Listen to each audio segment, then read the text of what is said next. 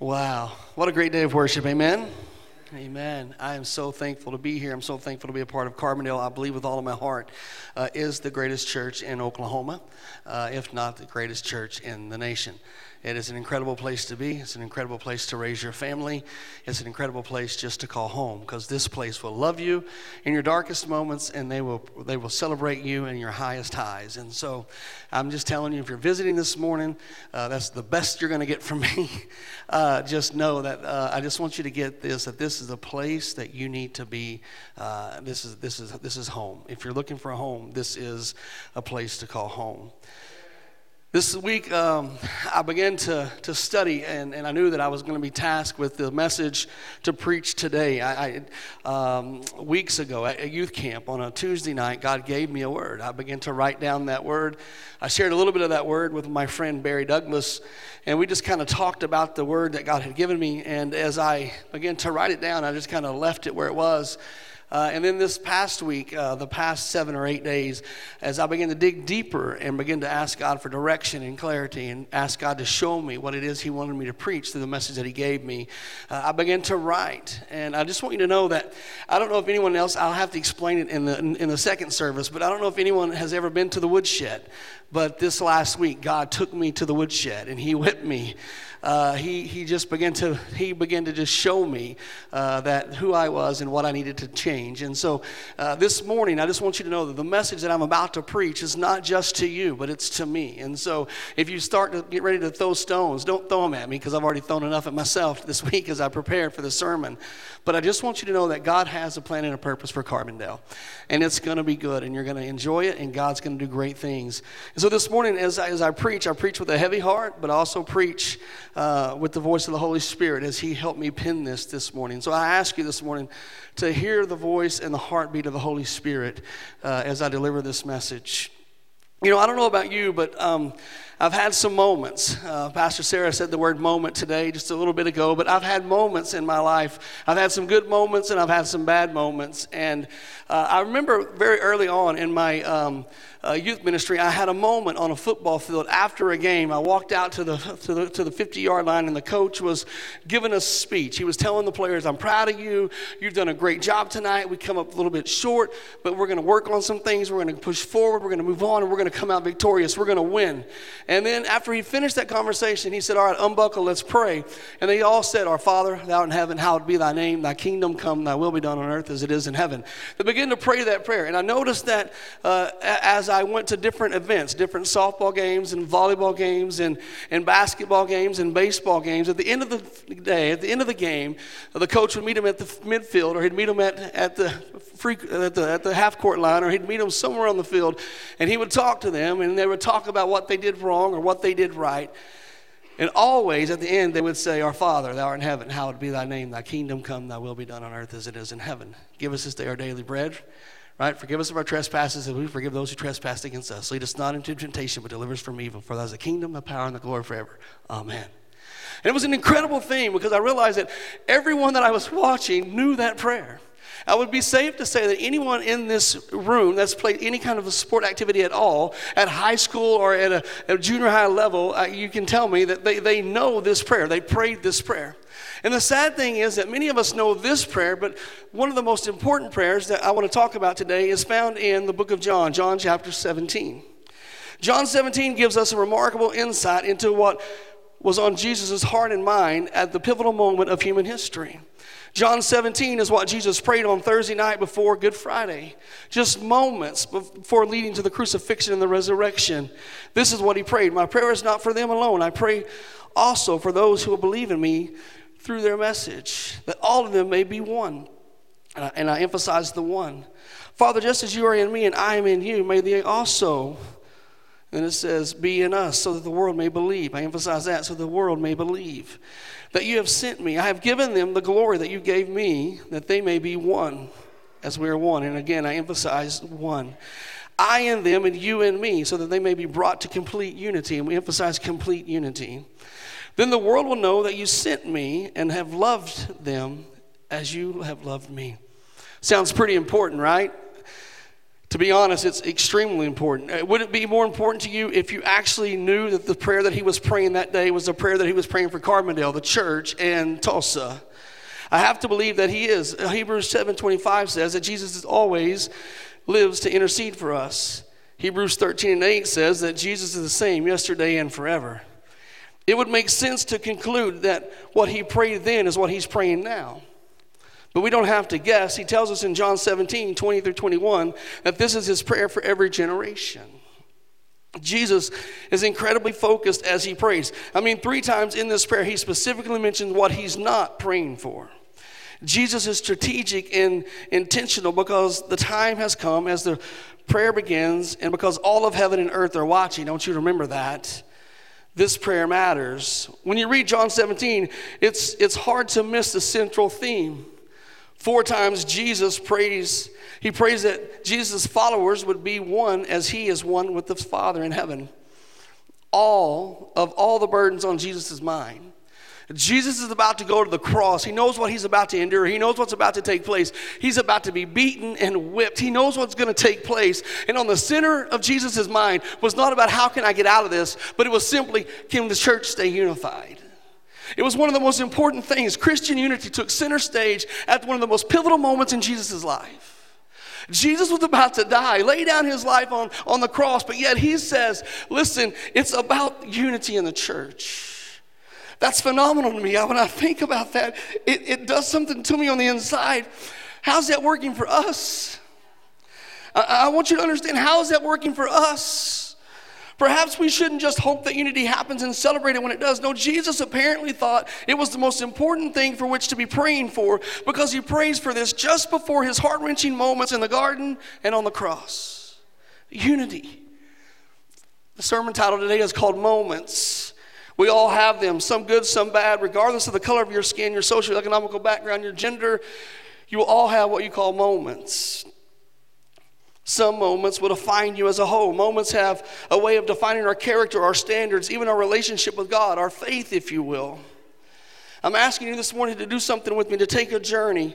I want you to take just a second, if you will, in your mind and just go over a few of your life-defining moments. They could be good or they could be bad. But I want you to think about them right now. Just begin to think about some life-defining moments. And now I'm going to ask you to hold on to those moments for just a minute as we journey through this message this morning. For some of you, those moments that you just thought of were warm and fuzzy. They bring back exciting times. For others in here today, you have some not so pleasant defining moments. But regardless, they have shaped you. I need every one of you in this morning to have what we call an aha moment. But in order to do that, we have a lot of ground to cover. And I got about 22 minutes. And so I just want to ask you, if you will, this morning to help me as we jump into this message. Before I jump into the message, I want to ask you a question. It's a question that's extremely hard to ask. It's a question that most of you in this room have probably never thought of. You'll probably never think of again. But for some of you in this room who are overachievers, you will have already thought of the question, written it down, and handed it to your family, knowing what you wanted to say. Again, this question is very difficult to ask, but I'm going to ask for you to bear with me this morning. The question is simply this: what do you want on your tombstone? Hey, I didn't think you would shout me down. I'm not talking about your pizza. But seriously, when your physical body comes to the point it no longer works and is buried in a tombstone is placed to designate your body where it lies, what do you want your family to put on your tombstone? Have you really thought of that? It's not easy, is it? Some of us wanted to say, like, Pastor Brian was a loving follower of Jesus, devoted dad, and a caring husband. Whatever it is your family puts on your tombstone is how they are typically defining you in the way that you lived. In other words, they're telling the world what they thought of you. Crazy, isn't it? At the end of the day, not today, Pastor Brian, but at the end of that day, your tombstone, I told you I was going to use you today, I'm sorry, will describe to those that don't know you who you were. That's what your tombstone does. It tells people who you were. I know Pastor Phil loves to, he's weird, but he does love to go to cemeteries and walk around and just read he loves it. I mean, he loves a good tombstone. I'm not making this up. I went to Pottsville, Arkansas with him just to fix a tombstone for one of his family members. You can't make that stuff up. But those that knew you, Brian, it wasn't the tombstone that mattered, it was the dash in the middle. It wasn't the day that you were born or the day that you died, but it was the moments in between that mattered. I ask you that question today because life is short. James 4:14 says, how do you know what your life will be like tomorrow? Your life is like the morning fog. It is here a little while and then it is gone. Some of you are asking, PJ, why are you talking about this? This is like an Easter sermon. If you'll bear with me, we're building a runway and in a minute we'll land the plane. But back to our text. It says, my prayer is not for them alone. I pray also for those who believe in me through their message, that all of them may be one. Father, just as you are in me and I am in you, may they also be in you, so that the world may believe that you have sent me. I have given them the glory that you gave me, that they may be one as we are one. I and them and you and me, so that they may be brought to complete unity. Then the world will know that you sent me and loved them as you have loved me. Jesus had an aha moment in John chapter 17. He prayed that believers would have a moment as well and dwell in complete unity. Why did he pray this? Maybe so that the world would believe in him. And if that's the case, then that means we must be unified in such a way that it's visible to the world. Jesus wants us to love each other so much and be so unified that when the world sees us and how we stick together, they want what we have. He wants us simply to look around and people to say, I don't know what's different about them, but it's something about the God they serve, so I want to know that God. Let me ask you today, this is the new season for Carbondale. Are we doing that? Listen, I told you I'm preaching to myself. Listen, church, I am preaching to myself just as much as I'm preaching to you. That's actually in my sermon. I know and you know we have never been here before, and I know it's scary and it's hard, but trust me when I say this, we must live out this process in unity now more than ever. I get it, these are difficult times, it's a difficult task for our church, our board, and our staff, but what you need to know is that the world is watching. Other churches are watching. Our district is watching. People are watching to see how we handle it because this is a legendary church and they want to know how we handle it. So we have to handle it well and finish strong. So think about this. At the end of the day, we need the world to see us as a church united together, striving for perfect will of God for our church. So I beseech you. Pastor Brian stole my word last week. It makes me so mad. People never use the word beseech anymore.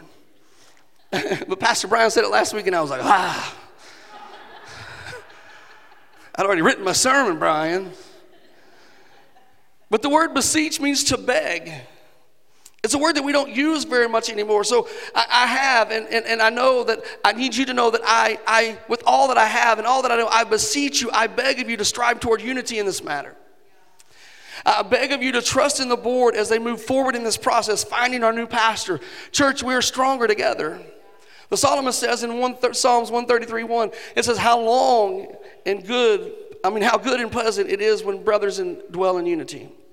2023 will be so much sweeter. It's been good already, but it'll be so much sweeter if we, the church, really work hard to love one another above all else and become even more unified than ever before. Trust me when I say we need these difficult times to bring us together, not pull us apart. We need each other. We need each other more than we know. We are stronger together. Stand up, church, and be strong. In a time like this, our unity will be tested. So I challenge you today, go first, pursue peace, and pursue unity. There's always a blessing for those who obey God's word. And never forget, we are stronger together. Jesus actually prayed this prayer for his disciples as his church right before his death. Jesus knew he was about to die, but he had this aha moment, and he was thinking of the church. He was thinking of you and me in this moment. And the crazy thing, Jesus knew when he was about to die. He knew he was about to die. He knew what was about to take place. He knew what he was going to go through. And Jesus literally was thinking of you and me. He was thinking of the church. He knew what was about to take place. He was trying to figure it out, but he was like, okay, here we go. All right, he begins to just pray. And we don't know when we're going to die, right? I mean, no one in this room. We know that the Bible talks about life is like a vapor. It's here today, gone tomorrow. We don't know when we're going to die. The Bible talks about, we'll read it again here in a little bit, but our days are numbered. We don't know when that last day is going to be. The crazy thing is I read a story the other day that the scientists have come up with a device, and it's called the death test watch. It is actually a watch contraption that you wear on your wrist that measures the vitality of the cells inside your capillaries and basically tells you how much longer you have to live. Now, that's what I want for Christmas. Yeah, I think they're going to have to work a little bit on their markets, right? I mean, they're not going to be able to market that. I love what they say. Here's what it says. And in closing, they say, the hope, this is what they're saying. The hope is that the people would use the watch to better their health and improve their lives. But we are also concerned that this device may lead to depression. You think? Yeah. Amen. Wow. I don't think God wants us to walk around morbidly with a death test watch on thinking, okay, well, I got 48 hours to live. I mean, if that's the case, then I'm going to find the bull named Fu Manchu. I'm going to go Rocky Mountain climbing. I'm going to go skydiving. You know what I'm saying? I don't think that's what God wants us to do, but I do think that he wants us to love deeper, speak sweeter, and he wants us to give the forgiveness that we've been denying. Famous words for the famous theologian Tim McGraw. But in those words, what would it look like as Christians to live like we were dying? How would you live your life if you knew that you were dying? How would that moment be different? If you knew it was your last day, how would you treat people? Let's flip the script. How would you treat others if you knew they were dying and it was their last days? Why is it sometimes as Christians we have to wait until someone gets bad news before we actually show them that we're a Christian? I didn't think you'd shout me down on that one. It's so true, though. We all know that God gets the final say in how long we live.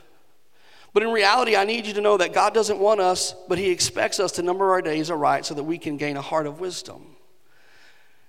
Time is different. Have you ever thought about time? Before God created the heavens and the earth, there was no time. God is eternal, and therefore he is outside of time, and yet God entered time when Jesus took on human flesh and was born into the world as a baby. We like to think that we're masters of time. We have clocks and watches that measure time out to the precise nanosecond. There are some of us in this room that we think that we can we're so good at time that when time goes rushing by, it's okay. There are times when we are very much aware of the time, such as times when we're working against a project, working on a project, working against the clock, a deadline to meet. Time goes passing by, and we wonder where it went. And then there are those wonderful times when we let go of our watches and our clocks and we enjoy the day of leisure and rest, and we hardly notice the time at all as it passed by, like this last week. Praise God, that was so good, right? In other words, time is important. Did you know that all of us, regardless of the color of your skin, your income, where you live, you all have several things in common, but the one thing that we all have in common, and nothing can change that, is we all have 86,400 seconds in a day. The question is, what are you doing with it?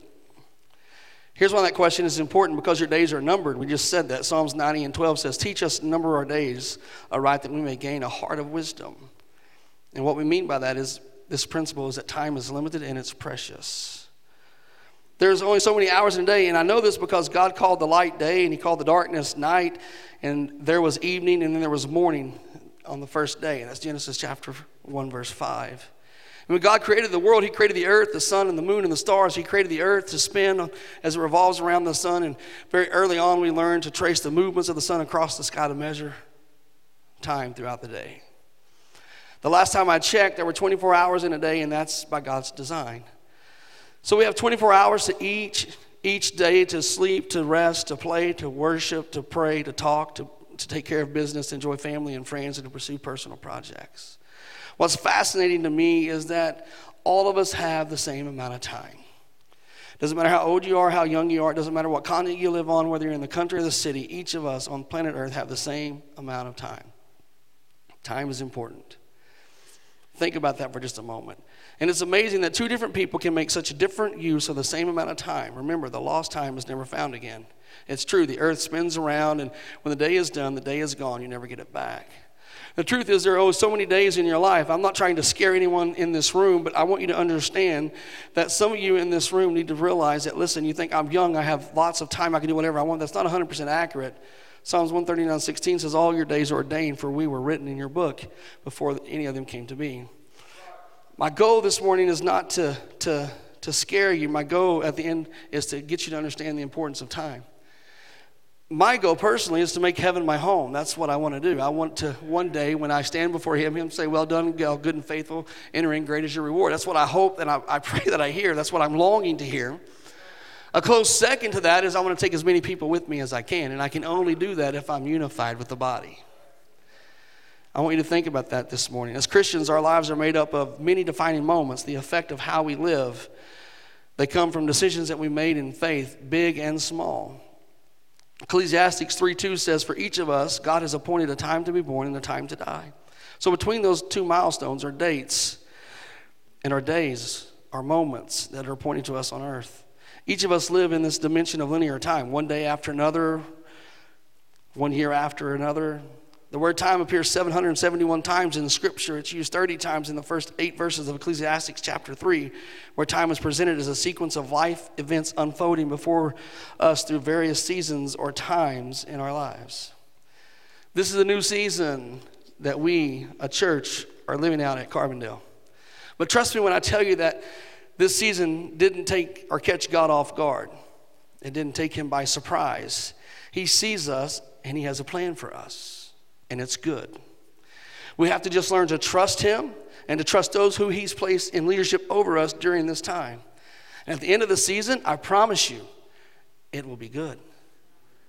I believe with all of my heart, though the past be glorious, the best is yet to come for Carbondale.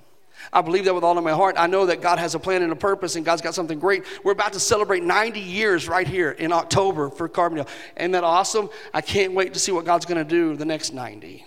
I mean, I won't be here for all of those, but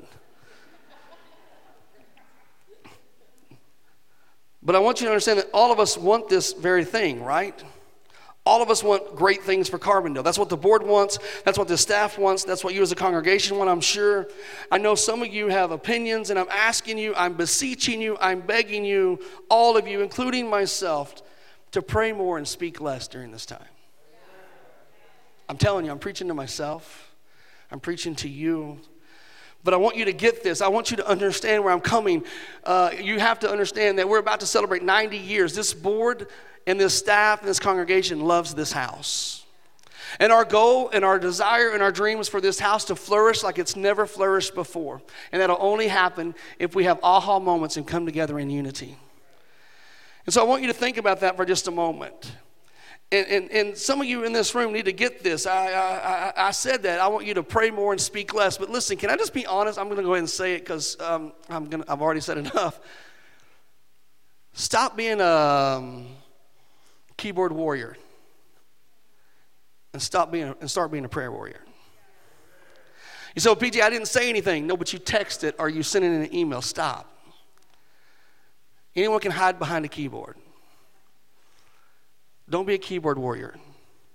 I think I need to tell them something. Pray. I think I need to send them a text. Pray. I think I need to encourage them. Pray. I never have to apologize when I pray. So help me out and just pray. Did you know that our board, if you were to add up the years together that our board had, I called Roy and asked him, can you get me a list of years of how many years the board has actually actively been on here at Carbondale? And if you added up all the years, Jim, of all the board members, there's 199 years of faithful service given to this church by these people that you put on the board. Don't you think they want what's best for your church? Don't you think they care and they want to have the Holy Spirit speak to them? So I'm asking you this morning to help us as we pray, as we dream, as we search, as we look for, as we try to hear the Holy Spirit. I pray that you just let God speak to you and let God speak to the board. And we're going to see this house flourish in ways that we've never seen it flourish before. We as a church and you as individuals, me included, we just need to ask God to help our board, to pray for our board. In this season of search for our next pastor, they don't need my advice. They don't need your advice. They just need our prayers. And will you make me a promise that you'll do just that? Because I've already made a promise to the board that I will do that. I said I will speak less and I will pray more. And that's what I'm going to do because the board are my friends and I love them. And they want the best thing for our church. And so I'm asking you, I've already had to apologize myself, so I'm asking you not to have to apologize for something that you say that you didn't mean. Understand that God has a plan and a purpose for our church, and the board's going to get it right, and we're going to go forward, and we're going to flourish. In this prayer that Jesus prayed, he prayed for 3 people. Jesus prayed for himself, he prayed for the church, past, present, and future, and he prayed for his disciples. I'm asking you this morning to do the same thing with me. If you have a smartphone and you know how to set your alarm, I'm asking you to set your alarm for 5:20. My hope is that you'll set the alarm for 5:20 and you'll pray for 3 things this season, these last few moments that we have as we're searching. Pray for yourself that you'll be able to keep your unity and bite your tongue. Pray for our board that God will constantly speak to them through the power of the Holy Spirit. And pray for our church that will stay unified in this process. Those 3 different things to pray for. I want you to pray for them 1 minute apiece. 5:20. This total is 3 minutes. Anyone can pray for 3 minutes. If you're a military guy, then you'll know that what I just did was 17:20. If you'll understand what 17:20 is, it's 5:20. There you go. I just want you to pray at 5:20 every day. Pray for. We used to do it at 7 o'clock every day. During COVID, we set alarms and we would pray. We do that for me, for our board, for our church, for you as individuals. Just set an alarm and just say, hey, God, will you pray for my church? I want to pray for my church. Because at the end of the day, the most important thing that we have is each other. Is each other. If the worship team would come, we're going to go ahead and close this morning. But I just want you to know that this was a heavy-hearted message that I had to preach, but I feel that it was a timely message and that it was something that God had for us today. And I just want to ask you, all across this room, if you love your church, would you just stand? I didn't say if you love Pastor Jeff. If you love your church, would you just stand? And I want to ask you another question. If you're willing to make that commitment to pray every day at 5:20, so that we can find the perfect will of God for our church, and you love Jesus, I'm going to ask you for the next 2 minutes, 3 minutes, they're going to start to sing. Can we just make this a moment of prayer? Because it's all we have. All we have is prayer and each other. And although you may not agree and you may have your own opinions, and that's okay, I do not want your opinion to destroy my relationship with you. So let's just pray. So can we just, all across this room as they begin to sing, would you just for the next 2 or 3 minutes, 3 minutes if you would, just come and just pray. Pray for your church, pray for your board, and pray for yourself. 3 minutes, and then we'll close. Amen. Blessed assurance, Jesus is mine. He's been my 4th man in the fire, time after time. Born of His Spirit, washed in His blood, and what He did for me on Calvary is more than enough. I trust in God, my Savior, the one who will never fail. He will never fail. Oh, I trust in God, my Savior, the one who will never fail. He will never fail.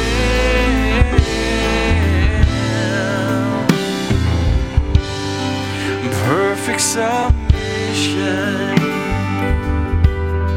all is at